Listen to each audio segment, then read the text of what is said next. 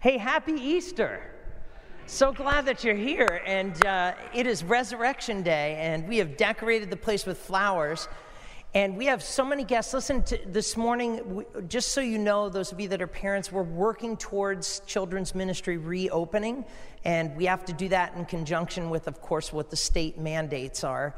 But as we get closer and closer here, we're going to begin to open things up. But we want you to know that each week, the nursery room, if you go out this door to the right immediately, there's before you go in the foyer, there's a long room there, and we ask that you accompany your own children. If you need to go there for changing them, or they're getting fussy or they need to eat, please take that liberty to do so. And we also have the last room on the right also streaming the service, so that's there for you if you need that. I remember those days, and I don't miss them.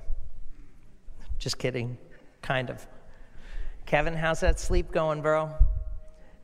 He's going to be bringing his little daughter, Lonnie, here to second service. We can't wait. And then, of course, Matt and Sienna have all of their children here. It's going to be a great Mother's Day with all these baby dedications. I just feel like things are starting to open up in a great way. And if you're kind of like apprehensive, can I just introduce you to somebody who's the biggest risk taker I know? Her name is Auntie, is it Ruth? Do I have that right? It's Aunt Ruthie Rogers. Do I have the last name right? Yeah, Auntie Ruth Rogers. She is here today, and she is 102 years old. 101. Now, I have to tell you the story of how we met. I pulled into the parking lot and was coming in on a work day, and I saw these three people in a car. It was her niece, her nephew, and herself. And they were hanging in the car, and they smiled at me, and I said hello. People pull in here for lunch break on the road, all kinds of stuff. So I just smiled, went in, and then eventually the nephew, Mark, her nephew came to the door and said, "Hey, I don't mean to bother you, but my aunt is in a home nearby, and they won't offer her communion, and she loves the Lord, and she is here." And I said, "What? Are you kidding me? They've been coming to the parking lot and hanging out in the parking lot just to be close to a church." So we said, "You need to come inside the church." She came in, we showed her the church, and she reminded me that she can't hear me too well and that she can't see too well, but she's sharp up here. And so I said, "Why don't we have communion?" And in my office, her niece, nephew, myself, Pastor Dylan, we had communion right there, and it was so precious, and it was so beautiful.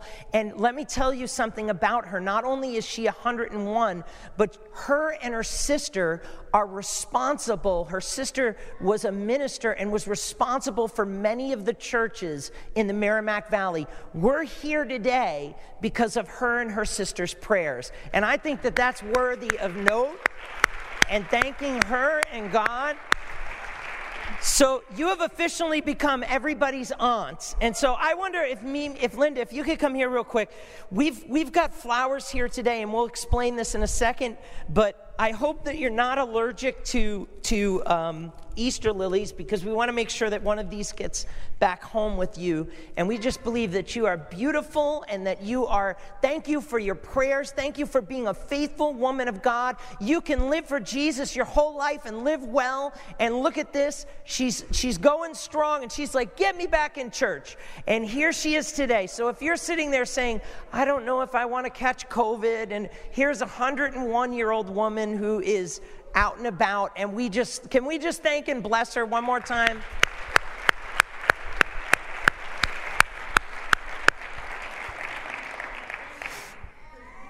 And she's talking about her sister and loving people and praying, and we're so grateful for you, Auntie Ruthie. Thank you for being here. Amen. Amen. And so with the flowers that are up here today, these are here to remember those of us who have lost loved ones this year. If you're here today and there's somebody who you know that was dear to you that is no longer with you, we want to ask you to come forward after service and take one of these. Now, please understand, this is for those of you that are here. But maybe you're going to your mom and your father passed away and you're like, I want to give her one of these. But this isn't one of those like, I need to get a gift because I'm going to meet somebody for Easter. Let me grab one of those flowers. But we have one more service. But I want to encourage you to just kind of take the ones on the end as you're going out and work your way in. And they're there in remembrance of those that we love. And here's the beautiful thing about Easter lilies. They remind us of the fact that though Jesus said, he who believes in me, though he dies, yet shall he live. Winter is long. COVID is long. Spring is coming. Amen? Spring is coming. Spring is coming. And so, amen. Let's pray. I want to speak with you today about Easter's truth. Believing is seeing. Believing is seeing. Father, right now in the name of Jesus, help me to do what I can't do of myself.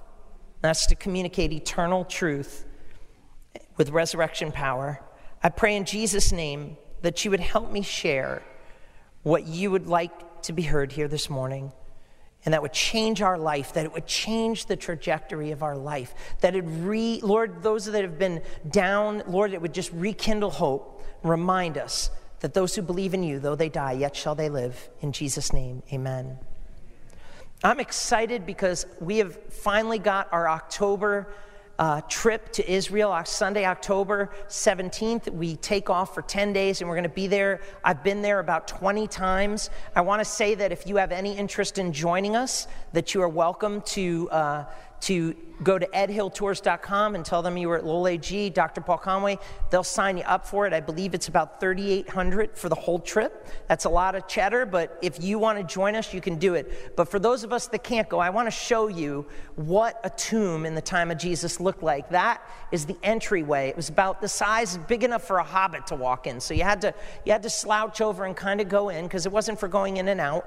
And they would have a stone in front of it that was like this that they would roll. Sometimes it was a big round stone that would just go into it like a cork filling the hole.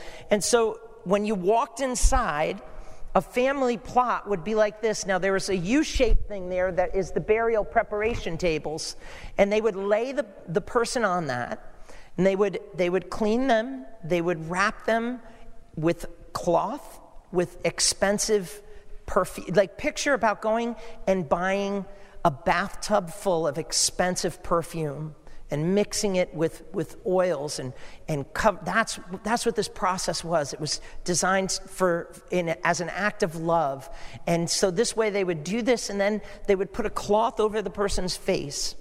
Now, when you walk in there, and this might be hard to see, but on one of those slabs, this is in the Israeli Museum, what you would do is you would leave that person there for a year. And you would come back a year later. It was the eldest son that would come back. And they would then, at that time, take the bones that would be all that's left. And they would put the bones inside of a box called an ossuary. And they would put them in there. And that box is as wide as your hip and as long as your thigh, because those are both the widest and the longest bones in your body. And they would put the bones in there, and then they would slide them into one of those many slots on the walls. They would slide them inside to one of them.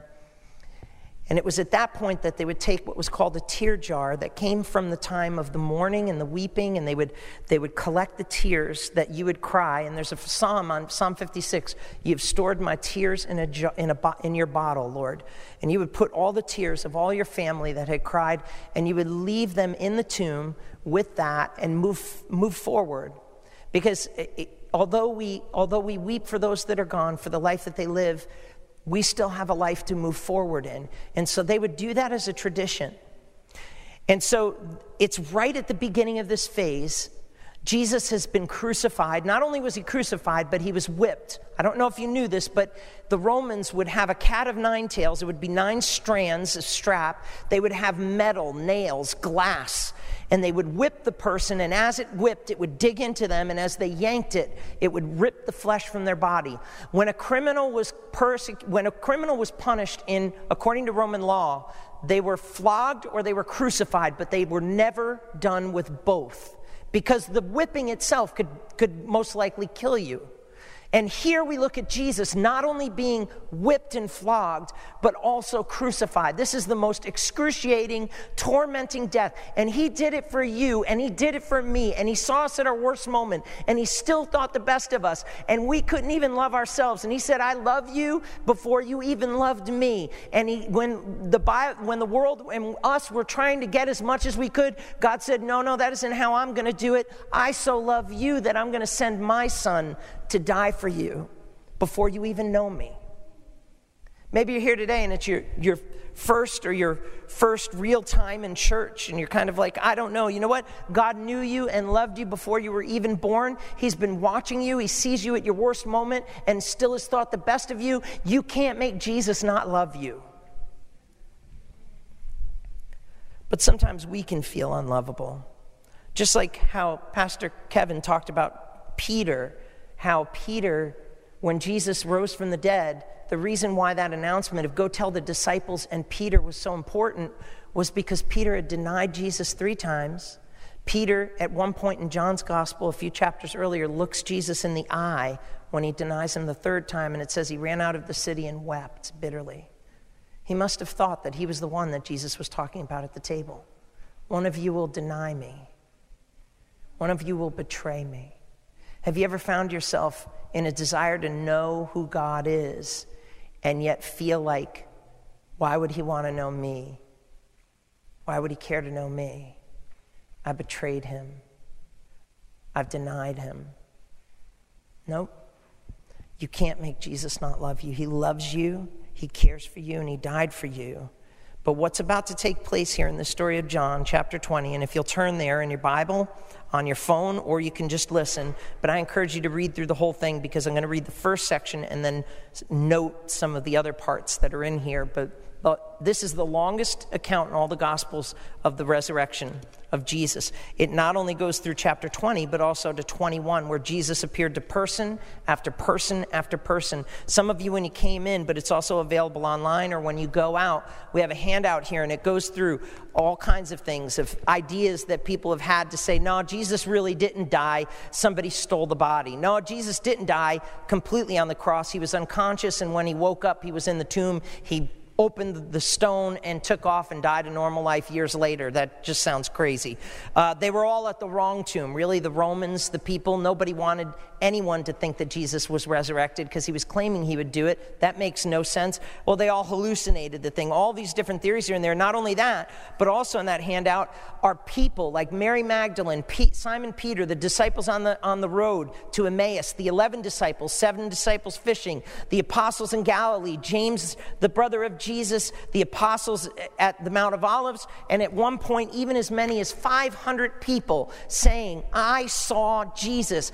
Though he died, I saw him alive. He is not here, he is risen. If I were to take the case of Jesus into the court, and it would be like, take a murder trial. Some murderer is saying, I didn't do it, and then somebody came forward and said, I saw him do it. And then 11 people said, I saw him do it. And then 2 people over here said, I did it, and did it. And then 500 people got up and said, we all saw him do it. That guy is guilty. He's caught. There's an overwhelming, it's what we call clear and convincing proof. And if you take that same concept in the court of law and flip that and apply that to Jesus, it is a hand-down, open-shut case. He is no longer in the tomb. He is not there. He is risen from the dead, and he is here by his Spirit. He loves you. He cares for you, and he is strong enough and powerful enough not just to conquer the grave, but to conquer any challenge that you face in your life.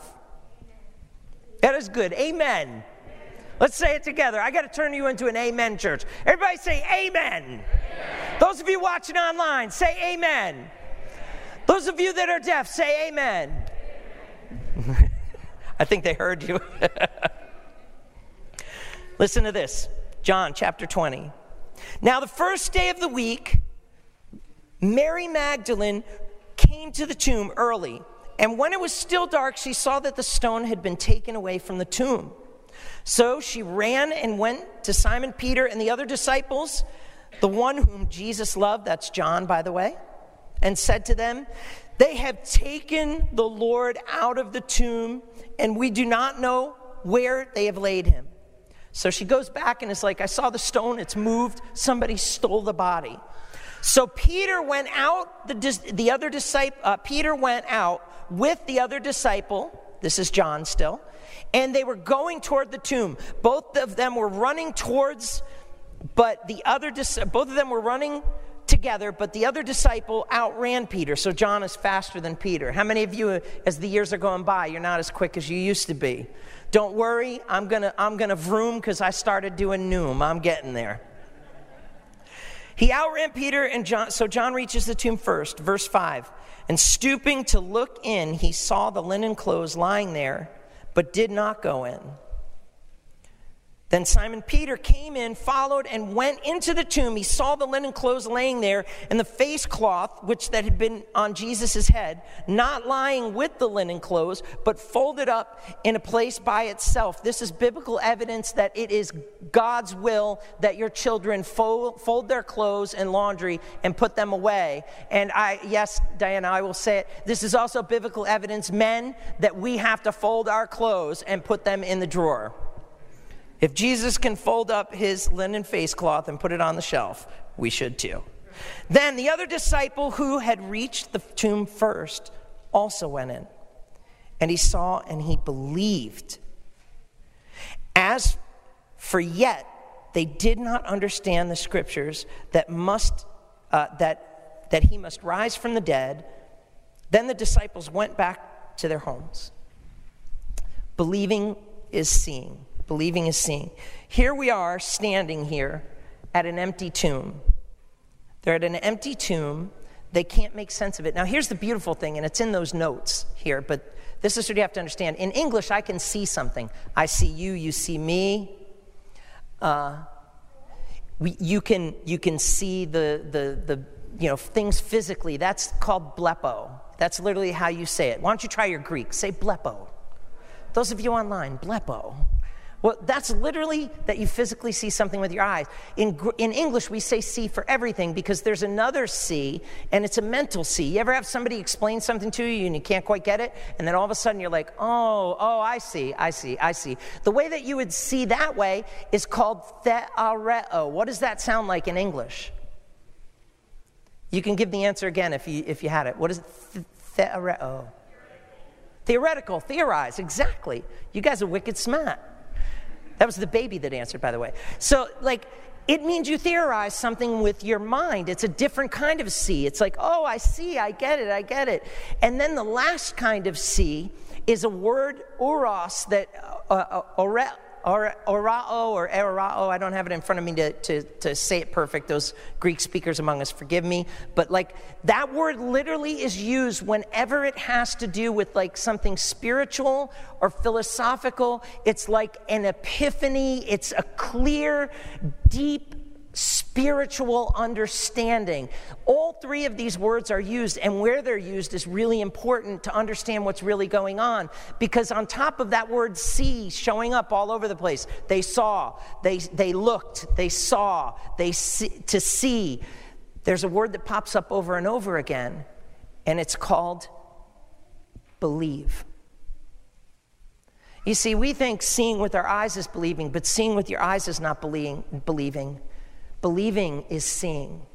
And when the Bible uses that word, believe, sometimes it's translated as faith, other times it's translated as belief, but it means that you believe in something true and worthy of your trust and complete confidence, so much so that you not only would be willing to give your life for it, but that you'd be willing to dedicate your life to it. That's different than me, I see, I get it, I believe. Or, yep, I'm seeing it. I can't believe that happened, but I believe it. Versus, I believe that Jesus wants to forgive everybody. There's a big difference in those seeings and believings. And the problem is that we're trying to see with our eyes and with our mind instead of with our spirit. And that's a supernatural gift from God, because seeing is not believing, believing is seeing. And when they show up at the tomb, it says that Mary sees with her eyes the stone. She bleppos it. But when Peter gets there and goes into the tomb, Peter, who had denied Jesus, Peter, who suspected he might have been the one that Jesus was talking about that would betray him, Peter, who went outside of the city and wept bitterly because he failed Jesus when he swore he wouldn't. When he was in the garden tomb, he pulls out a sword. He's willing to die for Jesus, but now here he's willing to try and do anything he can to deny him so he can live. When Peter pulled out that sword and he said, "Lord, I'm willing to die for you," he meant it, but he had a weak moment. Peter represents every single one of us who never really lived up to be that person that we wanted to be for Jesus. Peter represents every single one of us who, in that critical moment when we had a lot of wins and did things right, it went all wrong because we were wrong in how we handled it. Peter represents that person that we wonder, how in the world would God ever forgive me or free me or change me? I must be the one that he's written off, and he never talked to me, let alone forgive me, let alone help me. And he walks into the tomb and he sees Theareo with his head. And he's looking at the grave clothes. And he's looking at the opening of the tomb. And he's looking at the face cloth. And he's looking at there. And he's looking at John. And he's looking at Mary. And he's looking at it all. And the Bible just says he just walks out. Because he can't make sense of it. But isn't that like God?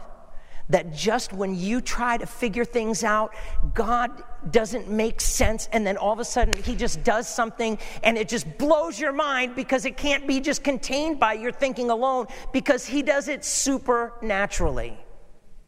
He heals marriages supernaturally. He reconciles families supernaturally. He causes things that were going in every wrong direction to begin to go right supernaturally. He sets us free from vices supernaturally. He forgives us of sin supernaturally. But some of those things, when you try to pass it through your mind, it won't make sense in your mind. You have to embrace it with your spirit and know that God goes beyond your thinking and your seeing, because seeing isn't believing. Believing is seeing.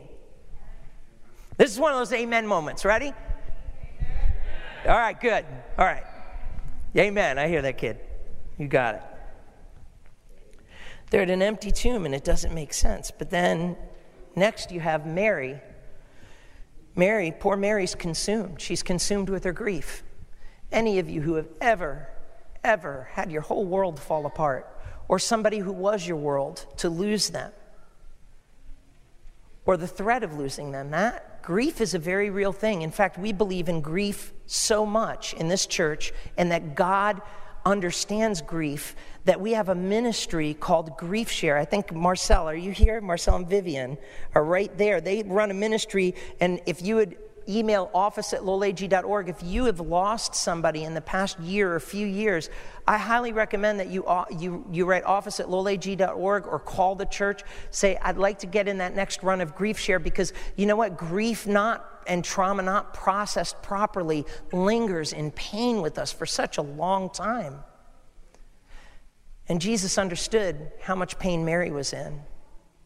And what's beautiful about this is really Mary technically is the first one to really see Jesus resurrected. It wasn't a man, it was a woman, because women are smart. You're welcome. I heard a comedian say this, and I don't know how appropriate this is on an Easter service, but I thought it was interesting as it was funny as much as it was scary. But have you ever noticed that there aren't really a lot of serial killer women that are caught? It's always the men. It's because women are smart. But she was overwhelmed with grief. And so what does Jesus do? He sends message through her to say, go tell the disciples and Peter, because Jesus cared about Peter's grief. But he cared so much that he showed up to her and said, Mary, here I am. She was theareo in the whole thing. She sees these two angels sitting there saying, why are you looking for the living among the dead? He's not here. He's risen. She turns and she goes out. In fact, that word, she saw the angels, means theareo. She's trying to make sense of it. She's trying to make sense. Are they angels? Aren't they angels? What are they saying? This just doesn't make sense. And then she walks out and she can't even see. You ever weep like that weepy, like snot, and like your eyes are so like puffing, like your mascara, guys won't relate to this, but like your mascara is running, and they said that it was waterproof, but it's not, and like you can't even see anything. She's like that, and she looks out and she sees some guy, and she's like, sir, if you have taken the body and moved it as a caretaker for this garden, like, please tell me. I'll do anything. I'll move it myself. I'll take care of it myself. And then all of a sudden, all he has to do is speak her name, Mary. And she doesn't have this moment where it says, and then she saw her. She jumps over it right into believing. And she says, Master, teacher, Rabboni. And she grabs him and she hugs him. And he says to her, Mary, go and tell the disciples that I am ascending, that I am going to my Father and your Father, to your God and my God. He's not here, he's risen. I just think it's so beautiful that Jesus goes out of his way, and that the first follower, the first witness, is this woman. And she didn't need a lot of buy-in. Some of us are like her, where we don't need... All we need is just to hear our name. Listen, you're here today, and maybe it's been a long time since God has spoken sweetly to your life, since you've felt God, or since like you've been around the things of God. And all it takes is for Jesus to just speak your name, or for you to begin to speak his name, to put you in that place where you're in where you're in God's word, and his name, his word is speaking to you. Some of you, if you're saying, man, my life is not where it should be with God, my relationship with Jesus isn't what it ought to be. You know how you close that distance? Listen to him speak to you. Open up the book of John, read it this next week, just a couple of chapters a day, because this book is different from any other, in that God's Spirit is all over it, on it, in it, through it, and all God needs to do is begin to speak to you, and you will jump right over thinking with your head, thinking with your eyes, and God will make that truth come alive to you, and his presence come alive in your life again, because he is not in the tomb, he is not there, he is risen. Seeing is not believing, believing is seeing. Mary knew that. She knew it. But the disciples kind of thought she was probably crazy. So what do? She shows up and she says, I've seen the Lord. And they're like I can't imagine. They're like, you're crazy, or she's just overwhelmed with grief, and she probably just like saw someone. You know, every once in a while where you just see somebody who looks like somebody you know. Maybe that was what happened. But they were all locked in a room, and it says that they were hiding for fear of their lives. Why would they steal the body of Jesus? They're hiding for fear of death. And while they're in there, all of a sudden, they hear, peace be with you. And they turn around, and who's there? It's Jesus. And the Bible says that they saw, not with their mind, not with their eyes, but with their inner spirit, and they believed. They believed he was no longer dead, and that he fulfilled what the scripture said. He's not just in the tomb. He left the tomb and he walks into this room. Mary's consumed. He's not in the tomb. Jesus walks into the room and shows himself. You know, there used to be the song that, it's a newer song, but it used to be like, when you walk into the room, everything changes. Everything changes. Listen, it's so hard to connect with truth in Scripture sometimes that we forget just how important the resurrection is, but just how real the Spirit of God is. Because Jesus, when he resurrected, he said to the disciples, he said this, he said, I am not going to leave you. I'm not going to leave you alone. Mary was clinging on to him. She probably was like, don't ever leave me ever again. He said, Mary, don't touch me, don't hold on to me, don't cling to me, but I have not ascended to my Father. But God said that Jesus said that he would send the Holy Spirit. See, God hasn't left us alone to just look back at legends of the stories of Jesus. He's not only gone to heaven and sits at the right hand of the Father physically, but that he has sent his Spirit spiritually to be among us. And any of you who have been with us for taking it 3 times or more, there's a moment where God walks into the room when you're singing a song, when we're saying a prayer, when we're lifting our hands, when we're any of those things. Jesus shows up in the room. And while some of us, like Mary, have instant buy-in, some of us, like Peter, struggle with our mind and need Jesus to show up, there are some of us that are like Thomas. And you can say what you want about doubting Thomas, but the thing about it is that even though he had a strong, firm stance where he said, I will not believe unless I see the wounds in him and put my hand and my finger into the holes and put my hand into the side where I saw them spear him, I won't believe you. Oh, now here everybody looked at Mary and she said, he's not here, he's risen. And then they turned around and then they looked at Mary and then they're looking at Jesus and they're like, oh my goodness, can you believe it? And now Thomas, he was out, I don't know what he was doing. He was picking up some food or something, but he shows up and everybo's saying, we've seen him, we thought she was out of her mind. Peter's like, I went to the tomb and I thought like, how could this be? And then all of a sudden he showed up in the room and he was there and Thomas says, stop messing with me. Don't play with my head. Don't play with my heart. It's too painful. Don't do that to me. I will not believe unless I touch the holes in his hand, unless I put my hand in his side. I don't care what you say. I don't care what you saw. I'm not going to believe it unless I see it for myself. And then all of a sudden, who walks into the room? They start playing it. When you walk into the room, Jesus pops in. And he says this to him. He says, oh, Thomas, stop doubting and believe. See the marks in my hand. You know what's beautiful? He doesn't say, blepo with your eyes, the mark in my hand, with your eyes. He doesn't say, Thomas, theoreo, with your mind about this. Wrap your mind around this. No, he says, orao. See, faith seeing, Thomas. It's real. It's real. And then Thomas, after doing that, he drops to his knees and he says, my Lord and my God. Some of us need that moment in our life again, where we reconnect with Jesus and we remember that he's not only God, but he wants to be Lord of our life. He wants to be a regular part of life. He wants to speak into our life. He wants to transform and change our life on an ongoing basis, and he wants that right to do that. But we need to invite him. I'm going to invite Thomas up. If Boaz, if you'd come up. I'd like to close with a couple of thoughts.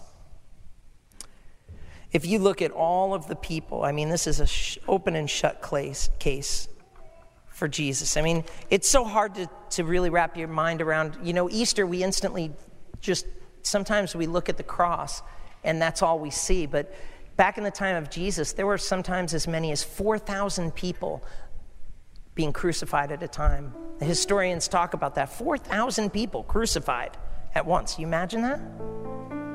See, there were tons of people dying, some people dying for other people because they're like, I'm not going to let my brother get killed. I'm going to die for him. But it was the resurrection that made the difference. See, anyone could say that they would die for somebody, and some people have done that, but not anyone would say that they could resurrect. I mean, think about this. It's almost like we talk about Jesus and we're like, Jesus, he's the risen Lord. But is he really risen? Is he really Lord? Is he really, have you made that connection point? Not the theoreo in your mind. Yeah, he deserves me in Christmas and Easter. And yeah, I need to go to church. And I need to love God and love my country and love my neighbors. And, you know, I mean, but like, have you gone beyond that blepo, that theoreo, and that you've gotten to the uros of that you can believe. And that word believe in the Greek, when you believe, it's something you believe to be true and worthy of your trust and complete confidence, so much so that you're willing not only to die for it, but that you're also spending your entire life living for it. That's the kind of belief that God's looking for. It's not people that would die for it or mentally acknowledge it or just look at it and say, yup, but that they would be consumed in their life for it. That's what faith really is. That's what true belief is. It consumes you, every part of your life. And I think that Jesus has earned that right.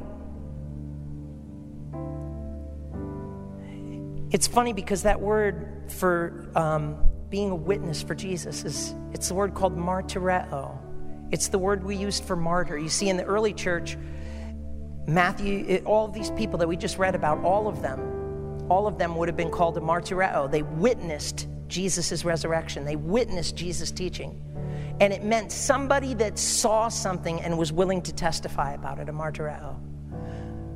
But they witnessed, and what they saw and what began to spread through the ancient world till eventually the Roman Empire bowed the knee to Jesus Christ as Lord under Constantine. What spread like wildfire through that ancient world for a season began to take the lives of people, because every time someone said Jesus is Lord, you were also saying, and you, Caesar, are not, which was punishable by death.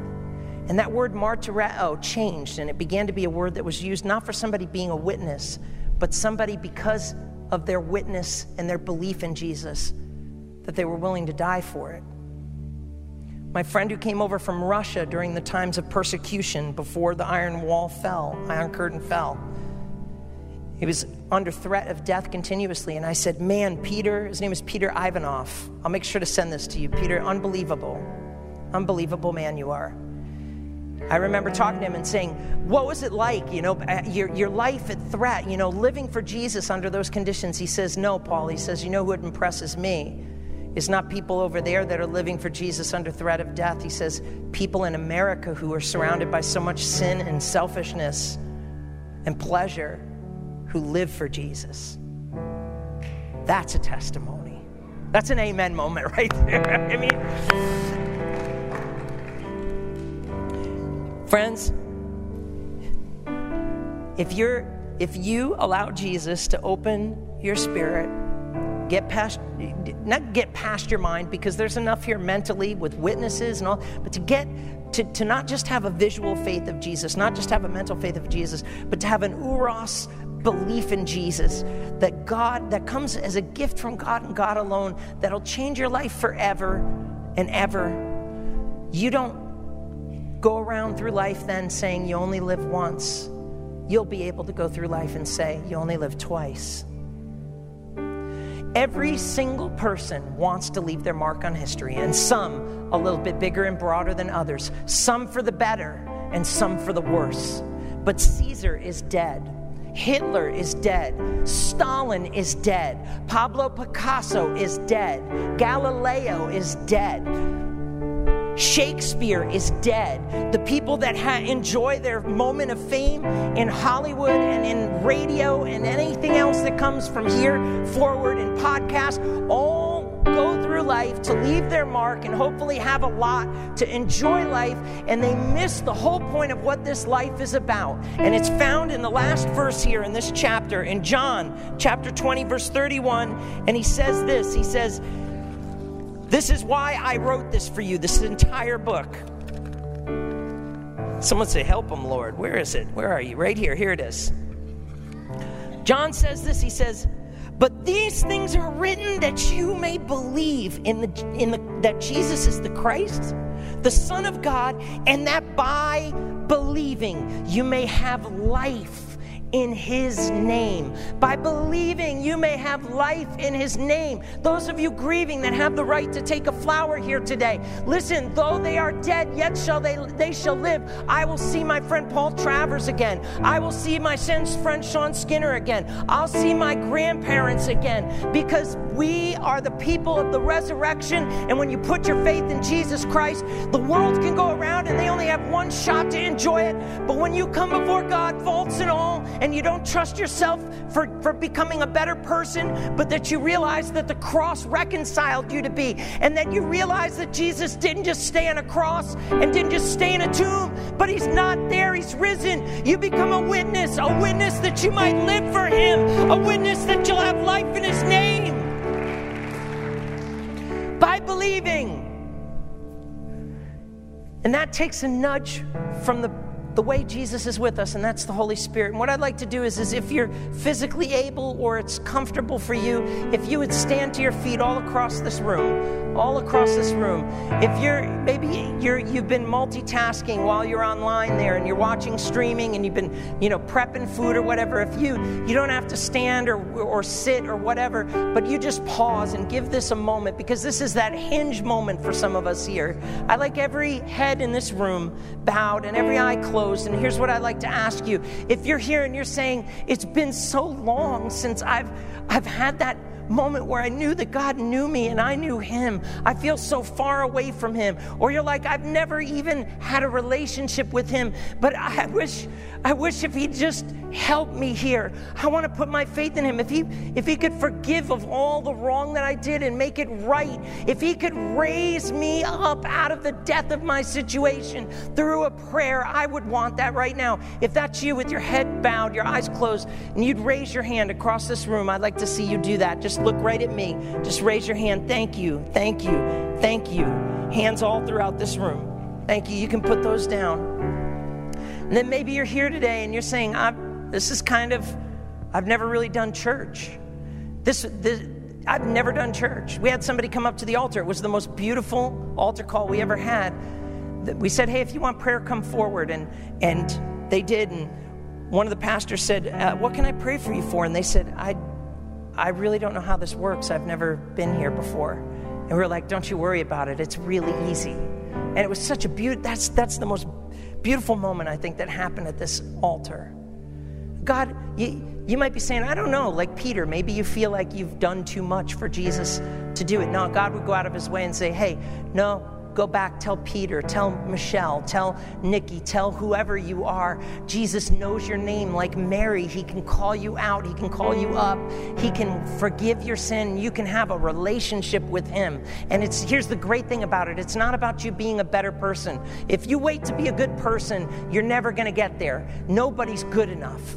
It's about going and saying, Jesus, I'm going to let you take my punishment for the cross as my punishment, but I'm going to take the life in your name through belief in your death and your resurrection for me in my place, and I'll have life in your name. If that's you here with your heads bowed, your eyes closed through this room, raise your hand. Thank you. Thank you. Thank you. I see your hands all over the place. I want us to pray this prayer here together.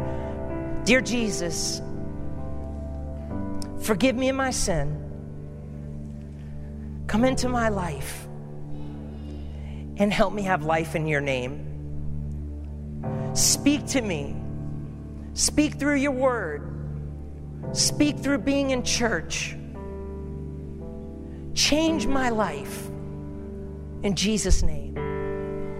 I have one last prayer, and I'll make this quick because I'm over. When Jesus was in the Galilee, there was a crippled guy lowered down through the roof. And when he got put in front of him, you think the first thing he'd say is do you want to walk, or can I pray for you to walk? No, that's not what he says. He looks at him, he says this. He says, son, your sins are forgiven. And everybody starts grumbling. Who does he think he is? You can't say that sins are forgiven. Who does he think? Only God can forgive sin. Blah, blah, blah, blah, blah, blah. And Jesus looks at him and he says, let me ask you a question. What do you think is going to be easier? For me to say to this guy, your sins are forgiven, or for him to pick up his mat, rise, and walk out of his crippled state?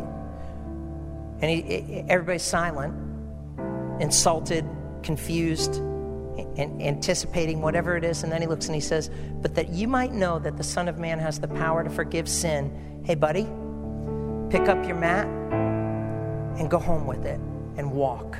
And he does it. And what the truth of the matter is that some of you in this room, it would be easier for you to believe that Jesus could heal a cripple in the Gospels than he could forgive you for your willful sin. And that is such a lie from hell. God doesn't only want to forgive you of your sin, He wants to heal your walk so that you can be a man in your home, that you could be a woman of God in your home, that you can mend broken relationships and fractured families, that you can have life in His name and actually bring that life, like we're going to do next Sunday after church, to people out in the street. He is not here. He's risen, and friends, seeing isn't believing. Believing is seeing. And Father, we thank you for what you've done, and we thank you that we only live twice, but we only die once. We thank you for Jesus. We thank you for what you've done. We give you praise and glory and honor here in Christ's name. And everybody said, amen. God bless you. Sing with us as you go, and be sure to grab one of these. We have one more service, but we got plenty to spare.